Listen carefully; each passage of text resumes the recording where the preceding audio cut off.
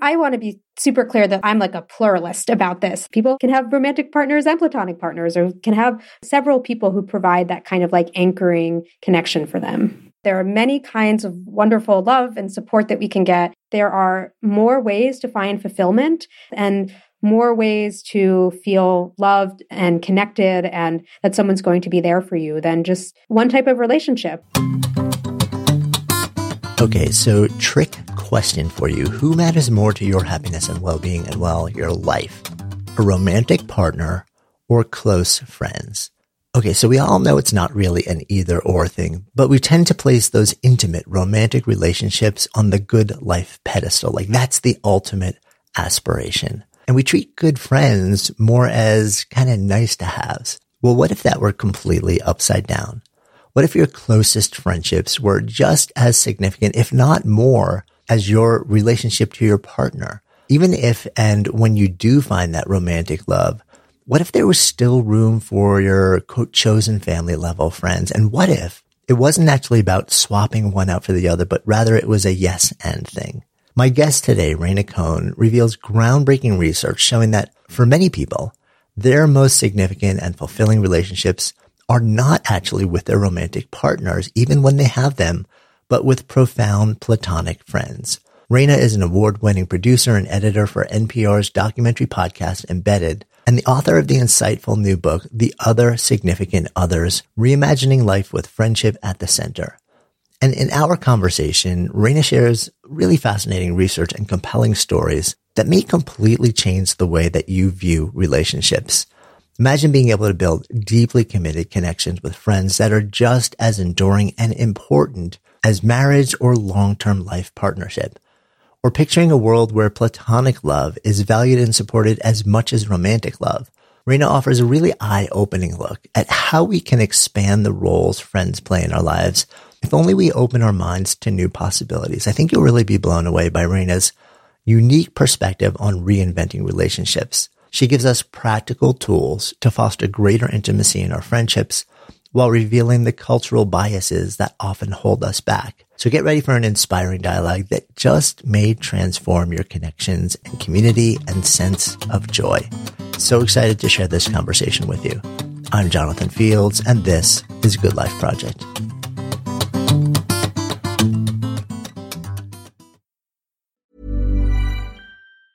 Hi, this is Matt and Sean from Two Black Guys with Good Credit. From a local business to a global corporation. Partnering with Bank of America gives your operation access to exclusive digital tools, award-winning insights, and business solutions so powerful you'll make every move matter. Visit bankofamerica.com/banking for business to learn more. What would you like the power to do? Bank of America, N.A., copyright 2024. Mom deserves better than a drugstore card. This Mother's Day, surprise her with a truly special personalized card from Moonpig. Add your favorite photos, a heartfelt message, and we'll even mail it for you the same day, all for just $5. From mom to grandma, we have something to celebrate every mom in your life. Every mom deserves a Moonpig card. Get 50% off your first card at moonpig.com. Moonpig.com. Good Life Project is brought to you by Understood Explains, a podcast that's like a beacon for parents navigating the special education system. Hosted by Juliana Urtubey, a special education expert, this season is all about individualized education plans, or IEPs. Juliana breaks down complex topics like how to tell if your child needs an IEP in a way that's easy to grasp. I checked out an episode of Understood Explains about the difference between IEPs and 504 plans, and I was struck by the balance of empathy and practical advice. It's not just about understanding the system. It's about empowering parents and caregivers to advocate for their children, which is just so important. So I've known a number of people who've had to literally scramble to figure out how to advocate for their kids when the system seemed to just make it so hard to get the support that they need and deserve. So if you're a parent navigating this world, or even just wondering if it's right for your family, I encourage you to give Understood Explains a listen. Search for Understood Explains in your podcast app. That's Understood Explains. It's like having a roadmap for a journey you didn't expect, making it a little less daunting. Certainly, this topic that you've latched onto is fascinating in so many different ways. And it's interesting, While you have a book that really focuses on, can we talk about friendship rather than just romantic relationships? It feels like really exploring social connection. This has been a deep fascination of yours for a long time. And I'm curious what's underneath that. Man, if we want to go way back, I think I was just like the person that was always at friends' houses. I am just a person who likes being around people, kind of the odd one out in my family, I think a little bit in that way. But I think fundamentally, to me, a full life is one that is a deeply connected life. And I've been really interested in people who are approaching connection in unusual ways. I mean, I don't need to tell you that we have a loneliness epidemic, that people crave deeper ties. And the way that we're doing things now for a lot of people doesn't seem to be working that well. So I've just been so interested in people who do things differently. Like, I've written about people who infuse their friendships with the childlike play. I've written about people who have rejection parties together to deal with rejection. So there are many different ways to connect that I think we sometimes leave on the table. I so agree. And I feel like if you aren't attuned to the role of social connections, relationships, family, chosen family before the last 4 years, then you are now. Where all of a sudden, when it wasn't available to you, at least not in the way that we kind of like always knew and expected to be able to experience it, the level of suffering, I think, just skyrocketed. I think a lot of people are still trying to figure out, what do I do with this? Okay, so technology got better and that certainly helped. But there's an underlying thing that says, have I been ignoring this part of my life for too long? I'm wondering whether you sort of like feel that too.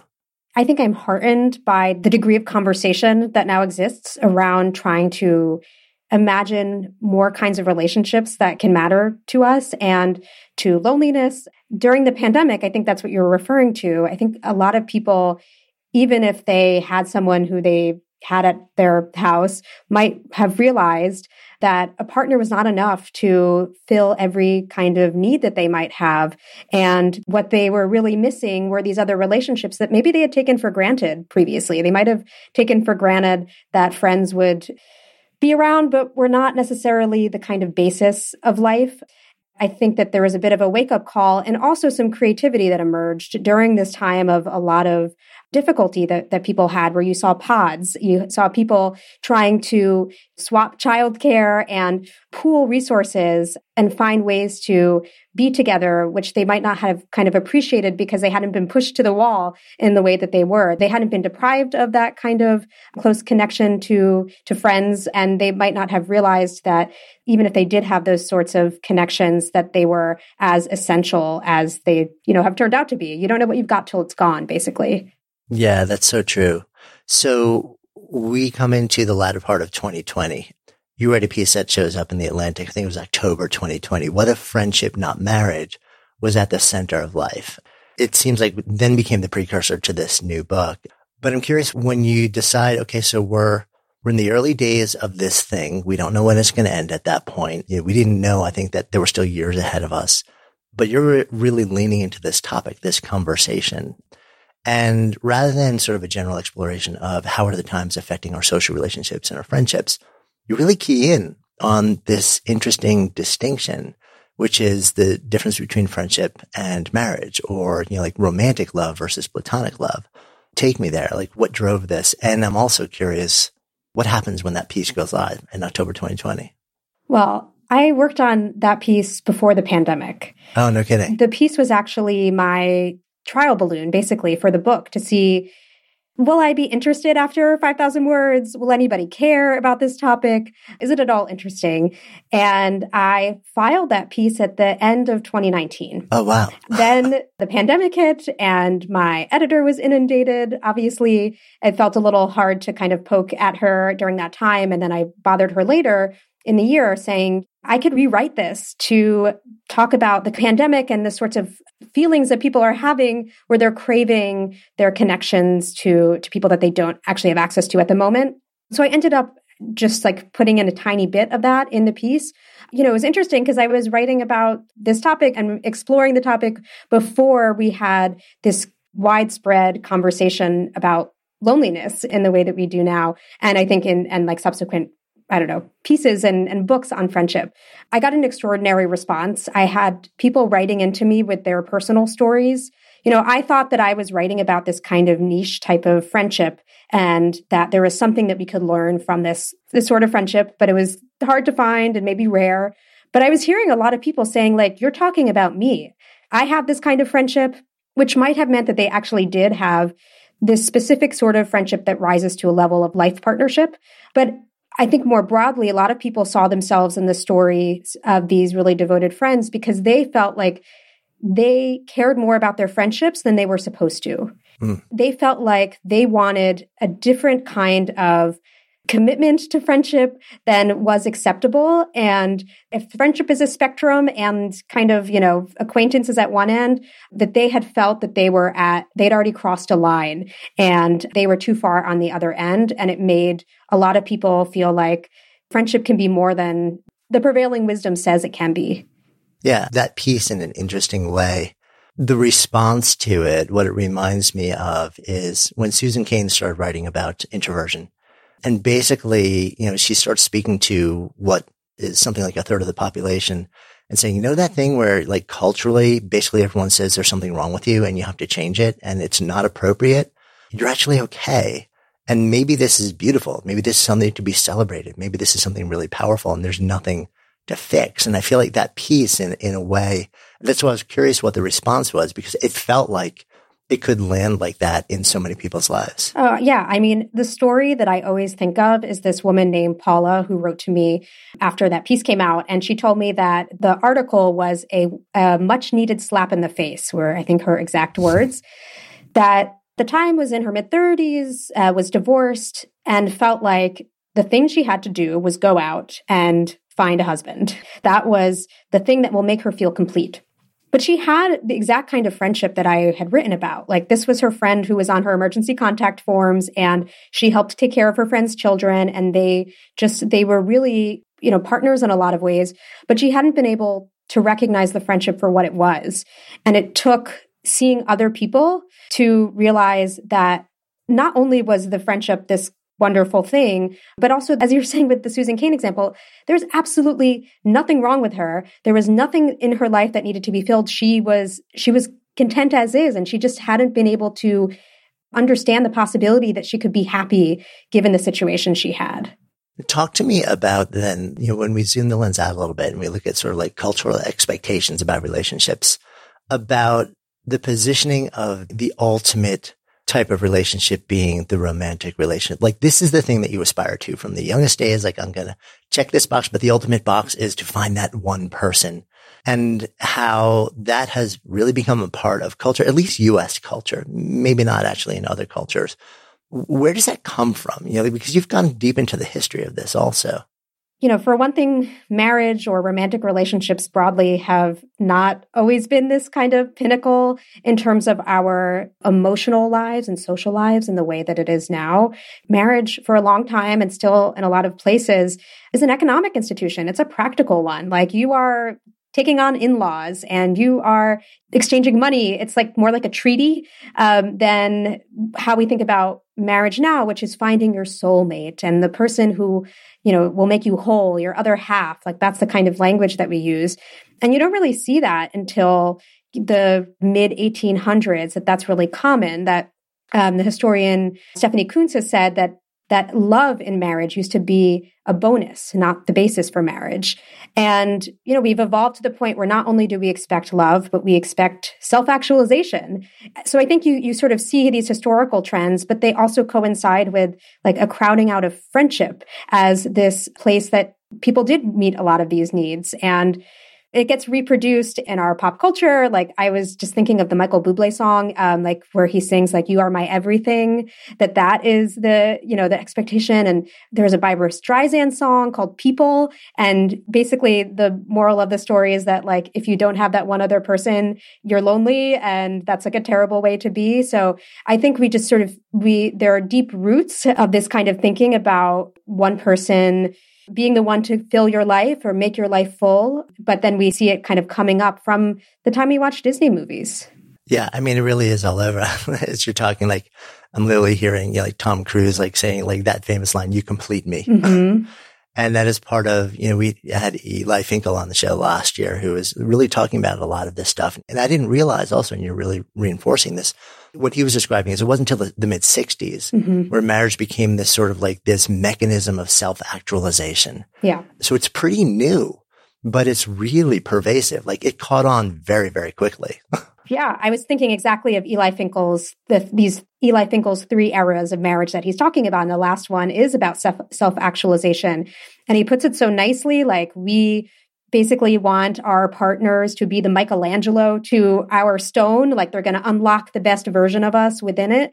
So, those are just very high and specific expectations. But, I think you could tie it to other kinds of changes too, like if we want this one person to complete us, like how many people did we used to look to for a sense of belonging, for a sense of meaning, and that we probably as a society would have gone to religious institutions or other kinds of organizations that might have made us feel like we were connected and that we knew who we were and to build our identity, and that all of that didn't have to be kind of at the feet of a romantic partner. Yeah, it's an interesting question, although probably a little bit culturally taboo to ask, what is the cost of romantic love? Because nobody likes to think that there's a cost, but you're kind of saying maybe there isn't in circumstances, but maybe there is too. And like, if we never examine that, then we'll never understand, like, what are we missing? What other mechanisms, what other relationships might there be to fill that void?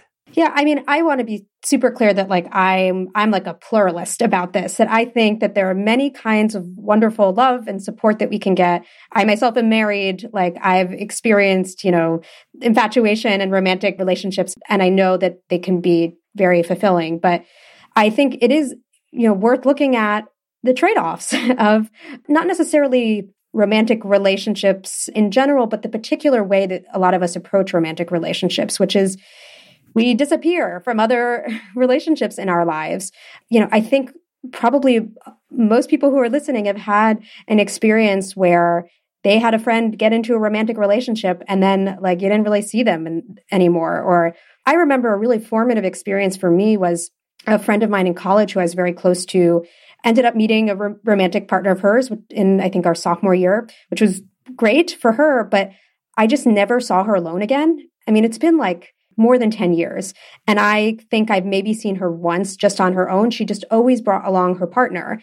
And I felt like I had lost the kind of relationship that I'd had with her previously, because there was always the sense that it was a 2-for-1 deal, whether or not I wanted it to be that way. So I think people end up really reconfiguring their entire lives when they have a romantic partner and might not realize the way that they end up diminishing other relationships. And, it's okay to have someone take up more space in your life, but I don't know that people are always intentional about, well, how much space do I want this new person to take up in my life? And what about the relationships that I've had for a really long time that could be, family, friends, neighbors, and how do I make sure that I don't neglect those in the service of this one specific relationship? Yeah, I mean, that makes so much sense to me. And I'm raising my hand here also. Like, I am with my wife over 30 years, and we are that weird fairy tale of we love each other deeply and we're each other's best friends. And we've been together long enough to like really start to have these conversations over the years, and when you really start to, it's interesting what happens when you start to expect all of your different social needs to be fulfilled by one person. And it's not fair to you and it's not fair to them, because we have different needs and we're different people. And there needs to be space to express that, which is a lot of what you're talking about. Small details are big surfaces. Tight corners are odd shapes. Flat, rounded, textured, or tall. Whatever your next project, there's a spray paint pattern that's just right. Because Rust-Oleum's new Custom Spray 5-in-1 gives you control with 5 different spray patterns. So you can tackle nooks, crannies, edges, and curves without worrying about drips, runs, uneven coverage, or anything else. Custom Spray 5-in-1. Only from Rust-Oleum. Hi, this is Janice Torres from Yo Quiero Dinero. From a local business to a global corporation, partnering with Bank of America gives your operation access to exclusive digital tools, award-winning insights, and business solutions so powerful you'll make every move matter. Visit bankofamerica.com/banking for business to learn more. What would you like the power to do? Bank of America, N.A. Copyright 2024.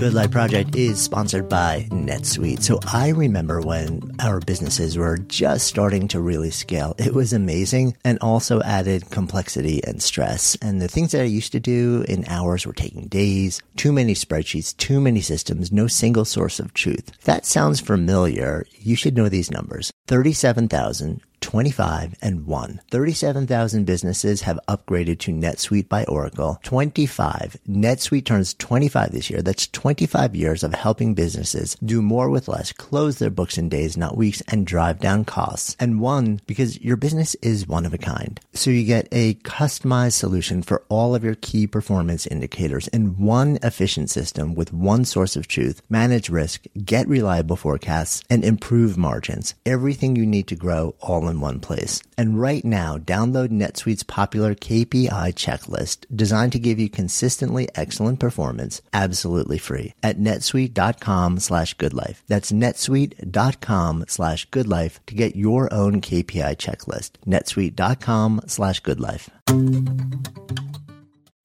Good Life Project is sponsored by Lexus GX. So have you ever owned something that inspired you to just up your game? For me, it was this high-end mountain bike. I love the ultralight frame, the suspension, the precision gearing, and I realized it deserved to be ridden to its full potential. So I started training harder so I could experience the joy it could give back to me. And it paid off. That bike helped me discover just new levels of performance and straight up joy. When we own exceptional things, they inspire us to do exceptional things. The all-new Lexus GX has an exceptional capability that will have you seeing possibilities you never knew existed. Its advanced technology and luxurious interior mean that wherever you go, you'll never go without. Imagine tackling rugged landscapes with the available 33-inch all-terrain tires and multi-terrain select, then unwinding with the available front-row massaging seats. This is a vehicle that inspires you to go further, to live up to its full potential. So why settle? Live up to the all-new Lexus GX. Luxury beyond limits. Experience amazing at your Lexus dealer. When you start to think about the platonic relationships, I mean, what's interesting also is a lot of what you've been exploring and what you write about is, I almost want to call it like friendship on steroids. This isn't the casual acquaintance. This is the notion that you can have something that feels as deep, as rich, as enduring as what people would see as this long-term romantic relationship or life partnership, but in the context of something that is purely platonic. And that's what I think seems kind of foreign to a lot of people who haven't really thought about it or maybe experienced it, or maybe been a little bit pushed away because they thought that's culturally, maybe that's not kind of okay. That's not the way it's supposed to be. It's a real head scratcher for a lot of people. You know, one of the stories I tell is these two men who are in their 30s, they're straight, and they have been best friends since they were 15. And they've done the kinds of things people do for romantic partners. They have moved across the country for each other. They have lived together. Major life decisions together, have kind of been there for lots of great and hard experiences. And the mother of one of these men at different points was like, you know, it's okay if you guys are romantically involved, like I would support you. And, you know, it's sweet in some ways, like she's trying to say that she accepts the relationship. But at some point, her adult son, Andrew, was like, it's not romantic. I've already told you this. And her response was, I just want you to be happy. What that means for her is being in a relationship, a romantic relationship. Andrew told her that he had all the things that she said that she wanted for him, like support and being close emotionally to somebody. But she could not understand and said to him, like, she didn't understand how you could be partners with somebody if it wasn't romantic. And I think by that, a lot of people mean sexual too. You know, if you take a moment to think about it, it's like, what is the crossover point in terms of romance or sex that makes a relationship more enduring or committed than one that's platonic? I mean, for a lot of people, romantic relationships change over time, and they might not even have that much romance anymore. They might not have that much sex and will feel companionate. So if you have a maybe like 70-year-old couple and they have a companionate relationship, is that so fundamentally different from a friendship that has always had that companionate edge to it rather than a kind of the sort of sex and sparks part? So it is very confusing to people, but I think it's worth pausing about, like, what do people think is going on in the romance and sex piece that is so important that it would make any relationship like that categorically more important or committed than a friendship? And I just don't think that the sex and sparks are definitively the thing that creates commitment. I want to tease out because there are two different threads that are in here. One is around the relationship between, like sex, romance, and also platonic relationships. The other is where you shared like the story about two men who've known each other since they were 15 and feel like they're really good with each other and they would do so many of the things that you would think a romantic partner would do, but they're not in any way romantic. What this starts to bring into the conversation is norms around masculinity, especially, like in Western society, which kind of looks at that and says, you can't be that close unless there's, quote, something else going on. Just take me into this, because I know you sort of like really dive into this. Yeah, I think it is a lot harder for straight men to have these sorts of intimate friendships today, not historically necessarily, than it is for straight women or queer women. And I picked this up even when I was just talking to people about the book, and I would tell them different stories. And when I would talk about the women, they usually would not kind of have any, like, is it sexual? That kind of line of inquiry wasn't as common. But when I was talking about Andrew and Tully, these straight men, there was immediately suspicion from people like, are you sure it's not a romantic relationship? And that's by people who I think are pretty open-minded and, maybe would check themselves around masculinity. And even they, or check themselves around norms of masculinity, and even they would bring that up. I think somebody that I spoke to who really illustrates the kind of constraints that American masculine norms create is somebody else I talked to named Nick, who grew up in a really conservative Christian environment. He still belongs to like a conservative Christian denomination as a youth pastor. And he being told that you're not supposed to get physically close to men. And he became really close to a friend of his who's gay, who grew up partly in Brazil. So he had this friend, Art, had really different ideas about what does closeness look like between men. And for Art, like putting your arm around your friend was totally acceptable. It did not read as like, well, obviously you are romantically involved, and then and then that's a bad thing. So Nick was, just felt really uncomfortable all the time with what closeness meant. And at one point when he and Art were, kind of resolved a lot of things around, what does it look like to be comfortable with one another, Nick ended up wondering if he was gay because he had not felt emotional intimacy in a relationship other than one with a woman in a romantic relationship. And his gay friend asked him, well, like, are you attracted to men? Do you want to kiss men? And Nick's response was no. He was saying to Art, I just miss you when we haven't seen each other for a little while, or like sometimes I want a hug. And Art's response was like, oh, that's just intimacy. Like, that's just loving another person. And I'm glad that Nick had somebody to kind of guide him through this and to realize that he had these real limitations, what was possible for him in closeness. But I think for a lot of straight men, they don't, necessarily have someone telling them that it's okay to be emotionally close to another man without having other people gossip about you or think that there's obviously something sexual when it's a friendship. Yeah. I mean, it's so interesting also because what you're describing is even if these two men reconcile and they figured this out together and they're like, yeah, we're actually really good. And Nick was just super grateful for sort of like the awakening that he had to the fact that it's actually great. It's beautiful to have a loving intimacy that is completely non-romantic or sexual between two men. Nick still has to operate within a broader culture that basically like when he walks into a room or if he ever, talks about his bestie, a lot of eyebrows are going to raise. So it's not just about getting okay with that, with the two people in the relationship, but like when the culture immediately around you looks at it with skepticism constantly, or worse than skepticism, like outright judgment, you have to imagine like the pressure to conform to that. If you still want to become a part of, like stay a part of that community, it's got to be brutal because it's effectively saying like, you've got to choose, which is, I mean, and that's a heavy lift. Yeah, I think this comes up with so many people that I've talked to that they have maybe reached the point where they have been able to figure out for themselves what they want, and which is a hard thing to do. When the culture is telling you there are certain ways to behave, certain things to want, and you're able to defy that. I mean, that takes a lot of courage and self-knowledge. But yeah, you still exist in society and people are still going to judge you.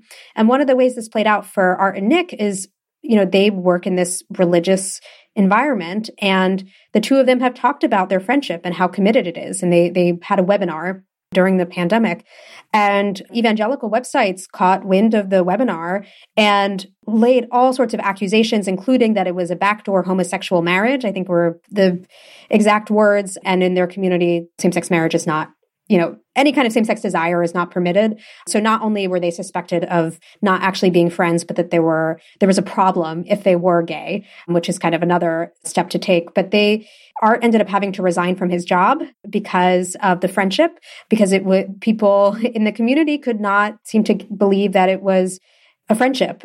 I just think it's really difficult for people to chart their own course, as you're saying, without facing the consequences of people's constant judgment, because they just can't figure out what's going on. So then they map on their own beliefs onto what's happening rather than just kind of being curious about what might be going on. Yeah, it's like you have these two competing needs. You have one need for love, like not romantic love, companionate love.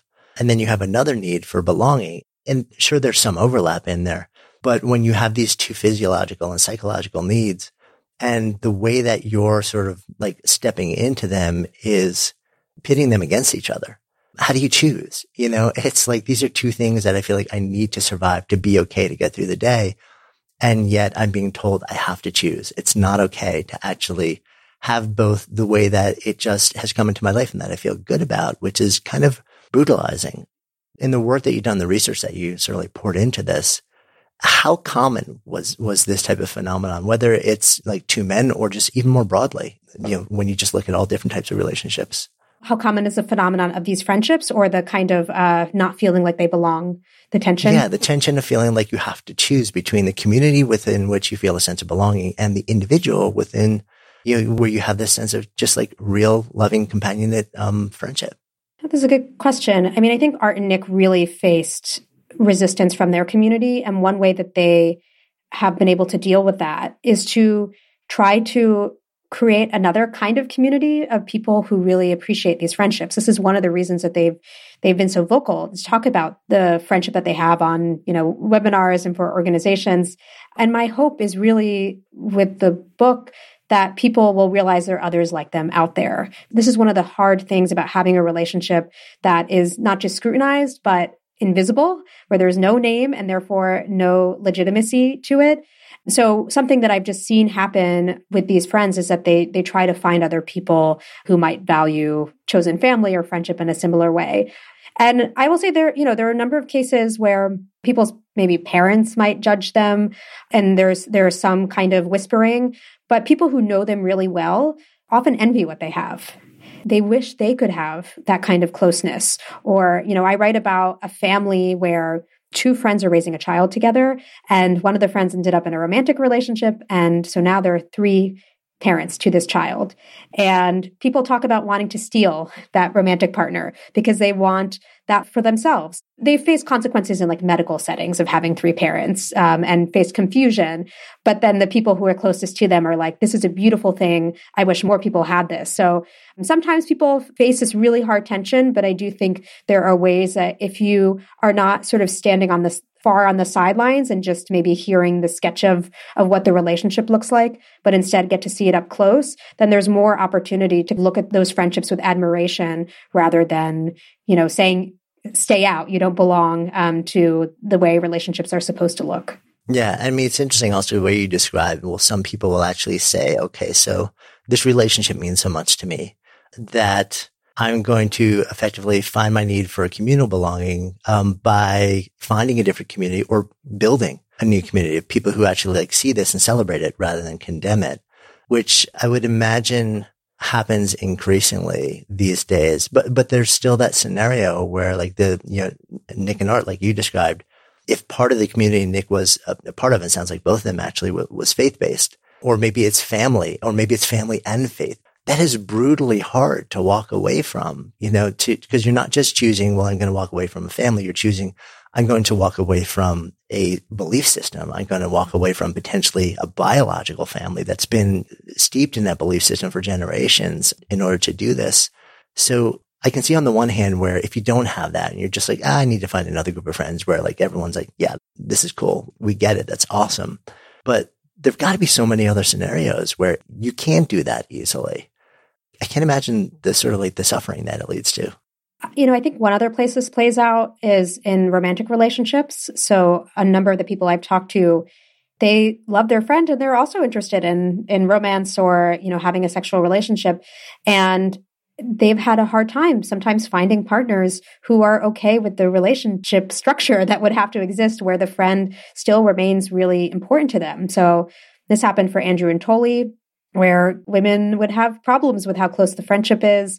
It's come up for other people that I've talked to. So these friends end up having to make a choice about, can I have multiple kinds of experiences or multiple kinds of connections that really matter to me without feeling like, one person is saying, well, if I'm your romantic partner, then we should be doing X, Y, and Z together, and not being able to sort of figure out on their own terms, like, what roles do they want to play in each other's lives? So I think people end up having to make this choice sometimes between romantic partners and platonic partners. But in the best case scenarios, people find the right kind of relationship, and then these different types of bonds and supporting each other rather than being in tension. When that happens, I'm curious whether you've had these conversations with folks that you talk to, because what I'm curious about is what is the perceived threat that somebody is reacting to. It seems like if it is just blatantly obvious that this is not a quote romantic threat, what is the threat then that somebody might recoil against and say like, you can't keep this friendship going because there's got to be some level of perceived threat there? I mean, I think the threat is probably that you won't be able to have as much importance in the other person's life, that there is an imbalance between how much you need from your partner, but your partner might not need from you. And I think a lot of people approach romantic relationships with a level of possessiveness, that they are kind of entitled to a certain amount of time and access to another person. And it's zero sum, like that instead of, there's this additional friend who can be the person to field lots of hard things and to enrich my partner's life, that instead it's like, well, why isn't that person coming to me? And why am I not, the number one? I think it's an interesting question around like what people feel like they're losing. And I think it's probably a sense of significance in the other person's life, and that you can't share that kind of significance equally. So it's almost like the feeling is I can't matter as much as I need to if this other person matters as much as they do. That seems like probably some of the logic. I don't know that people are walking through that. And instead they get to cover it by saying, well, you're spending too much time with your friend. Like, we're partners. I just heard this last night from someone, in my social circles who has this kind of friendship and had said that they had previously been in romantic relationships where partners had just said, like, you're spending too much time with your friends or with this friend. And instead of interrogating, well, what is it that I'm feeling threatened by? They can instead say, there are these roles that have been prescribed for us on high, and you are not fulfilling your responsibility, and therefore you need to change. And, I think instead we could be a little bit more, we could be a little bit less cookie cutter about how relationships should function, a little bit more reflective about what it is that, makes us feel safe or not in different kinds of relationships. Yeah, I think that word safe is so central to everything that you're talking about here also. It's like if somebody feels safe in their relationship, then they probably would feel pretty okay, no matter what other relationships are going on, which again goes back to sort of like there's got to be a perceived threat, which threatens that sense of safety within the relationship. And it's like a status thing. And I think maybe this is also part of it, right? Like that there's this cultural norm that says your long-term romantic partner, if we're going to rank status, they should be like the number one from a status, in terms of like, let's rank all the friends and the people in your life and the family, like that person should be number one. And if they're not, there's something wrong. So anyone who knocks you off that number one perch becomes a threat to what is the norm. Does that make sense to you? Oh, totally. I mean, the way that I opened the Atlantic piece that you were referring to earlier is a moment in a woman's life where somebody that she was dating, was basically saying he wanted to be her number one.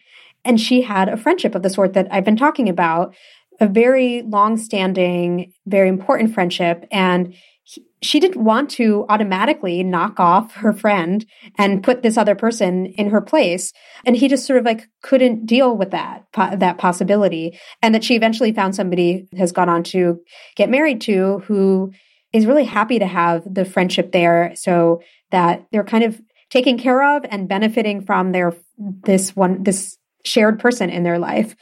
But I think the ranking thing is so big. And to be kind of empathetic to somebody who might feel threatened by a really close friendship, if you don't align on who your number one is, assuming that there has to be a number one, not like, a tier of people maybe, then that could hurt. Like when there's an imbalance, like if somebody is saying that, well, you're equal to somebody else, or you're number two, but I know I'm your number one, that feels like that could hurt and be an ego hit and also feel insecure. Like maybe if I'm not the number one person, then I could be, voted off the island or something, that I'm not as necessary to make me feel like this relationship is going to endure. Yeah. I mean, we all come into adult relationships, whatever baggage and history and patterning, has been passed down often, not just from one generation, but from many generations. And that's going to show up in all the different ways. As you're describing that, I'm thinking to myself, there probably is a certain tendency to have a ranking system among, between romantic partners, friendship. But then if you asked a parent, who has 3 kids, so rank your kids, it would be inconceivable. That's not socially okay. Even if they might secretly feel that they could, it's just not a thing that anybody is supposed to be okay with. The norm says that that's not how you're supposed to feel. And yet when it comes to this different context, it seems like that kind of is much more acceptable. So it's interesting how the norms shift based on something like this. Good Life Project is sponsored by Lexus GX. So have you ever owned something that inspired you to just up your game? For me, it was this high-end mountain bike. I love the ultralight frame, the suspension, the precision gearing, and I realized it deserved to be ridden to its full potential. So I started training harder so I could experience the joy it could give back to me. And it paid off. That bike helped me discover just new levels of performance and straight up joy. When we own exceptional things, they inspire us to do exceptional things. The all-new Lexus GX has an exceptional capability that will have you seeing possibilities you never knew existed. Its advanced technology and luxurious interior mean that wherever you go, you'll never go without. Imagine tackling rugged landscapes with the available 33-inch all-terrain tires and multi-terrain select, then unwinding with the available front-row massaging seats. This is a vehicle that inspires you to go further, to live up to its full potential. So why settle? Live up to the all-new Lexus GX. Luxury beyond limits. Experience amazing at your Lexus dealer. Hi, this is Janice Torres from Yo Quiero Dinero. From a local business to a global corporation, partnering with Bank of America gives your operation access to exclusive digital tools, award-winning insights, and business solutions so powerful, you'll make every move matter. Visit bankofamerica.com/banking for business to learn more. What would you like the power to do? Bank of America, N.A. Copyright 2024. This message comes from BOF sponsor eBay. You'll know real when you get it. It'll say eBay Authenticity Guarantee. And you'll feel it. Maybe it's a head-turning handbag, a watch that says it all, jewelry that makes you look like the gem, or sneakers and streetwear so fresh every step feels fly. eBay gets it. So look for the blue check mark next to that thing you love. And be confident that every inch, stitch, sole, and logo is checked by experts. With eBay Authenticity Guarantee, you can trust that feeling of real is always in reach. Ensure your next purchase is the real deal. Visit ebay.com for terms. Mom deserves better than a drugstore card. This Mother's Day, surprise her with a truly special personalized card from Moonpig. Add your favorite photos, a heartfelt message, and we'll even mail it for you the same day, all for just $5. From mom to grandma, we have something to celebrate every mom in your life. Every mom deserves a Moonpig card. Get 50% off your first card at moonpig.com. Moonpig.com. one of the things that you also, that you brought up in that long-term relationships is sort of like the role of policy and legal status.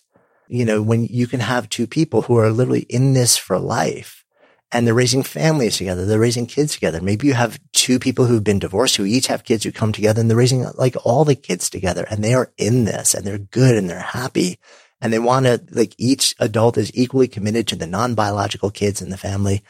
And yet what you're saying is there's no recognition for this from a legal or a policy standpoint. So effectively, it's like there's, you're being treated unequally.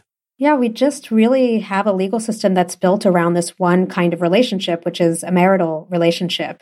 And if you have a different kind of really close committed relationship, be it with a friend or with a sibling, you know, I've heard a lot of stories about sisters who've taken care of each other for decades. Like, we just don't really have a system built for that. And I think it was built for a different time when nearly everybody was married.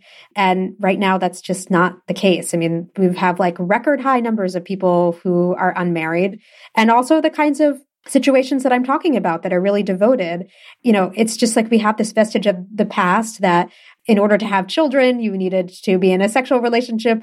Now you can make babies in all sorts of ways. There are different ways that people are able to live outside of marriage in an acceptable way. And yet, you know, if you're single or you have this kind of friendship, like, you're not going to get support. So a way that I saw this play out were two friends who decided to raise a kid together, and they ended up getting married, even though they are platonic partners, because they wanted to make sure that the kid had rights to both parents, and the mother needed health insurance. So that's something that is tied to marriage in this country, one of, you know, many, many rights and benefits that's tied to marriage. And then everyone started seeing the nature of their relationship differently because of that. So they were able to kind of use marriage to fit what they wanted. But there are plenty of people like these women who I talked to who are in their 80s. And I asked them if their friendship of 50 years at all, you know, compared to a spousal relationship. And I think if one of them was eating cereal, she would have like spit it out when I asked her that question. It was so inconceivable. So instead, they've just gone without kind of real legal protection. Like, they have medical and legal power of attorney rights together, but really, you know, they're kind of legal strangers to each other. And it means that there's a lot of undignified moments. Like, one of them went to visit the other in the hospital and followed the ambulance and wasn't let into the hospital for a while and had to literally wait out in the cold in February. So yeah, it's very hard. Yeah. What you're also describing is, you know, making medical decisions, which kind of leads to when you get older in life, or even if it's not older in life, if you're fortunate to have just an incredible platonic relationship that is like this connected and really long lived, and then you lose that person when it's your quote life partner, or when it's your, you know, your marital partner, your romantic partner, people are still weirded out and they have no idea what to say or how to act. But at least there's like custom around it. There's the thing that you kind of know I'm supposed to do here. But in this circumstance that you're describing, there really isn't. And I know you've really taken a look at this moment as well. Yeah, I don't think our society is great at loss and grief, period, but it seems like it is a special variety of pain. If you have a relationship that people didn't understand in the first place, like, how are they going to understand what it means to not have that relationship anymore and what the loss of it was?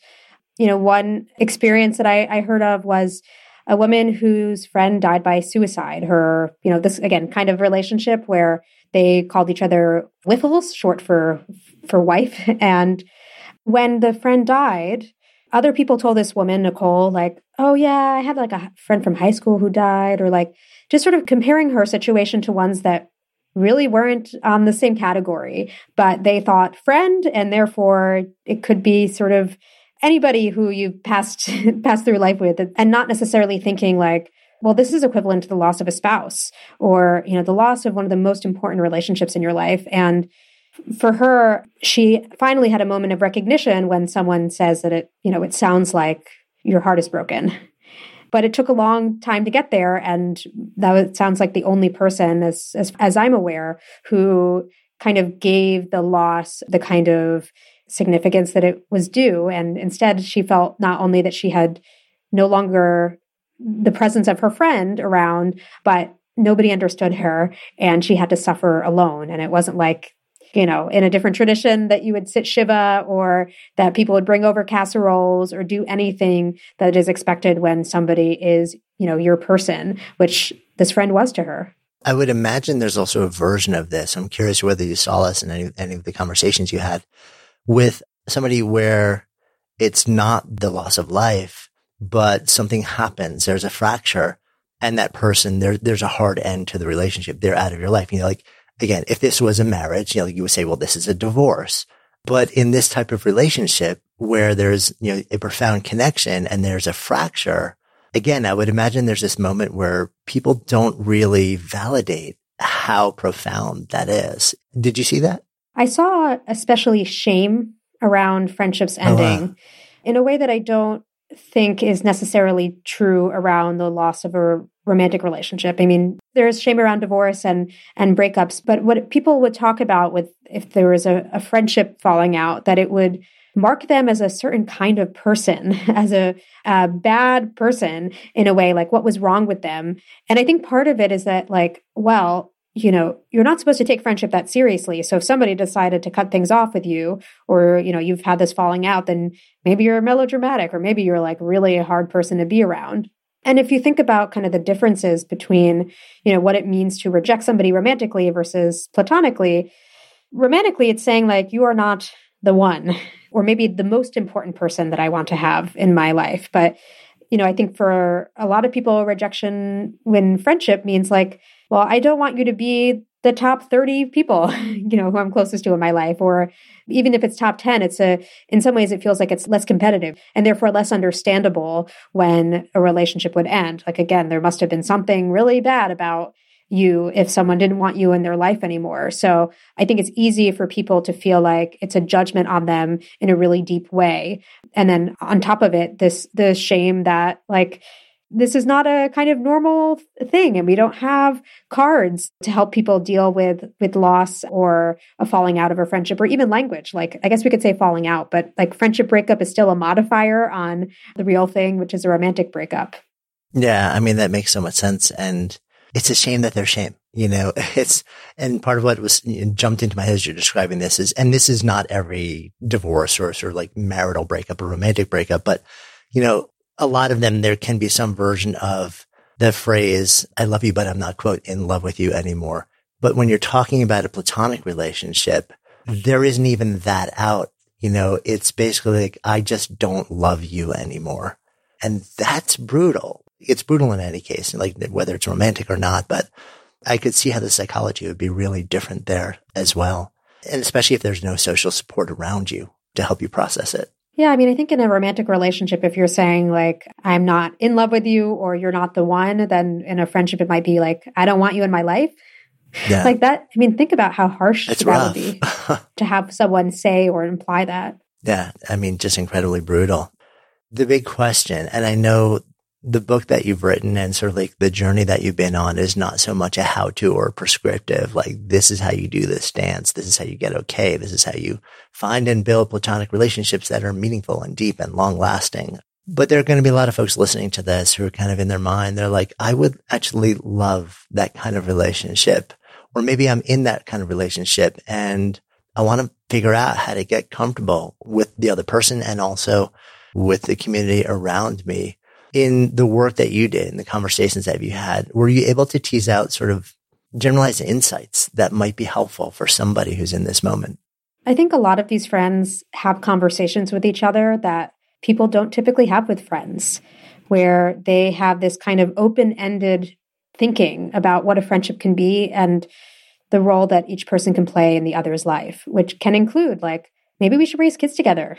Maybe we should buy a house together, any number of things that are typically reserved for a romantic partner. So I think one recommendation I would have is to just sort of have like a blue sky thinking around what friendship can be, and to like welcome the friends in your life to that. And it might help to like look to models that exist in real life, ones that I write about, ones that other people have written about, to use pop cultural depictions as a jumping off point. I think we actually do have some good depictions of close friendship, like in Scrubs and Broad City and so on. But intention and imagination, I would say, are the two biggest things that I see in these friendships, that there aren't limits on what a friend can be.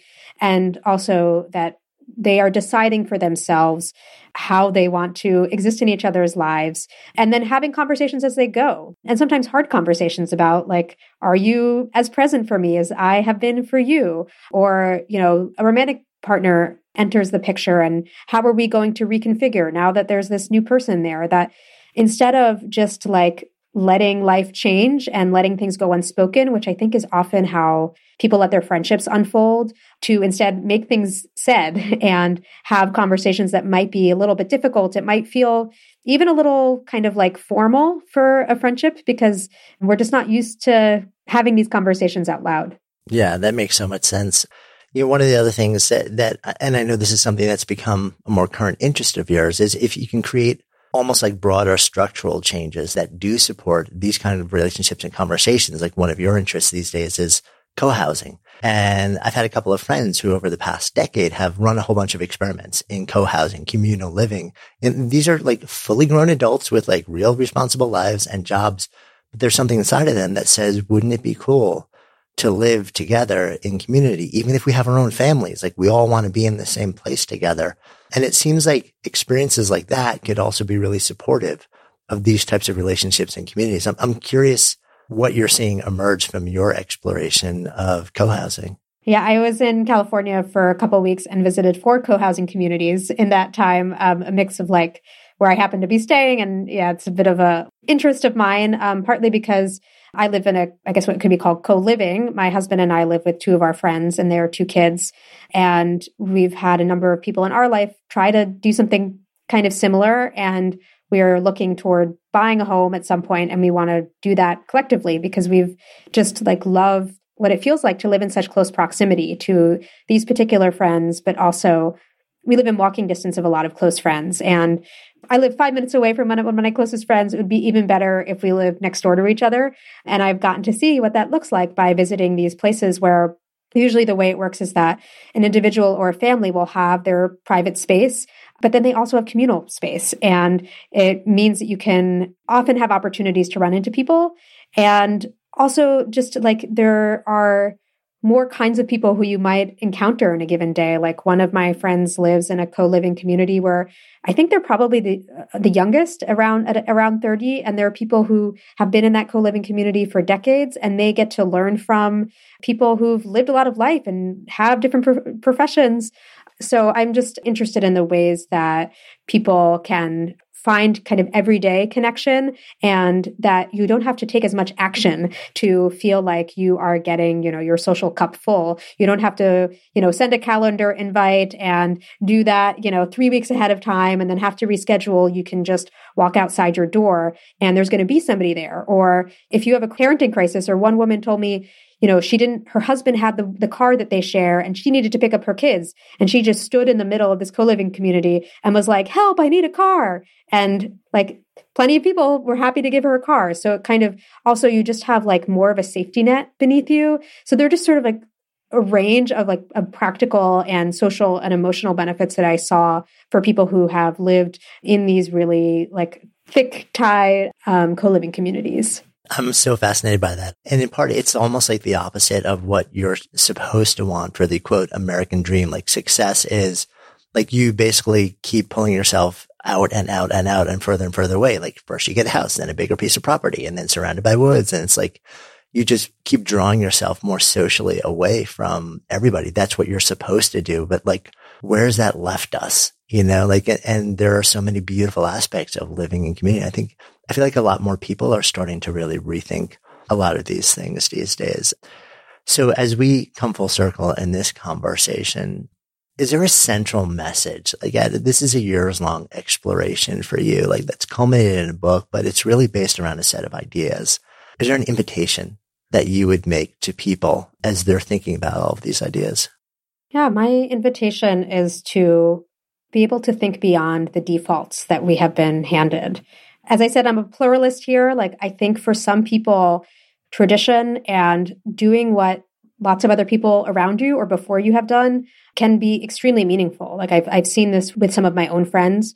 But I think a lot of people are just in autopilot because the messaging is so strong, as you're saying, that if you want to live the American dream, if you want to be successful, if you don't want people to be constantly questioning you or asking like, are you dating anyone? Or why are you living with friends? Or something that I've heard a lot, like, oh, I could never do that because like the kids would interrupt my sleep. That people have certain kinds of like values around privacy that are so important that if you deviate, you're kind of constantly defending yourself. So if you don't want to have to defend yourself, then it's sort of easy to follow this one path or do I mentioned the woman Paula who wrote into me who was doing something different and couldn't even see that it was fulfilling because there was this one acceptable thing. So, my invitation is to take yourself away from this really imposed default and to, realize what I think is great news, that there are more ways to find fulfillment than this one path and more ways to feel loved and connected and that someone's going to be there for you than just one type of relationship or even one relationship. People can have romantic partners and platonic partners, or can have several people who provide that kind of like anchoring connection for them. Feels like a good place for us to come full circle in our conversation as well. So in this container of the Good Life Project, if I offer up the phrase to live a good life, what comes up? This is probably no surprise given the conversation, but I think to live a good life is to live a deeply connected and supported life, one where that for the big things and the mundane things, that there's going to be someone there, like, someone will be at your door if you're in crisis. And like one of my friends will tell me about the sale on avocados at the grocery store, that I know that someone's there looking out for me. And if you don't want to, that you don't have to go it alone. Thank you. Thank you. Hey, before you leave, if you love this episode, safe bet you'll also love the conversation we had with Kat Velos about how to plant the seeds of grown-up friendships. You'll find a link to Kat's episode in the show notes. This episode of Good Life Project was produced by executive producers Lindsay Fox and me, Jonathan Fields. Editing help by Alejandro Ramirez. Christopher Carter crafted our theme music, and special thanks to Shelley Adele for her research on this episode. And of course, if you haven't already done so, please go ahead and follow Good Life Project in your favorite listening app. And if you found this conversation interesting or inspiring or valuable, and chances are you did since you're still listening here, would you do me a personal favor, a 7-second favor, and share it? Maybe on social or by text or by email, even just with one person. Just copy the link from the app you're using and tell those you know, those you love, those you want to help navigate this thing called life a little better, so we can all do it better together with more ease and more joy. Tell them to listen. Then even invite them to talk about what you've both discovered, because when podcasts become conversations and conversations become action, that's how we all come alive together. Until next time, I'm Jonathan Fields, signing off for Good Life Project.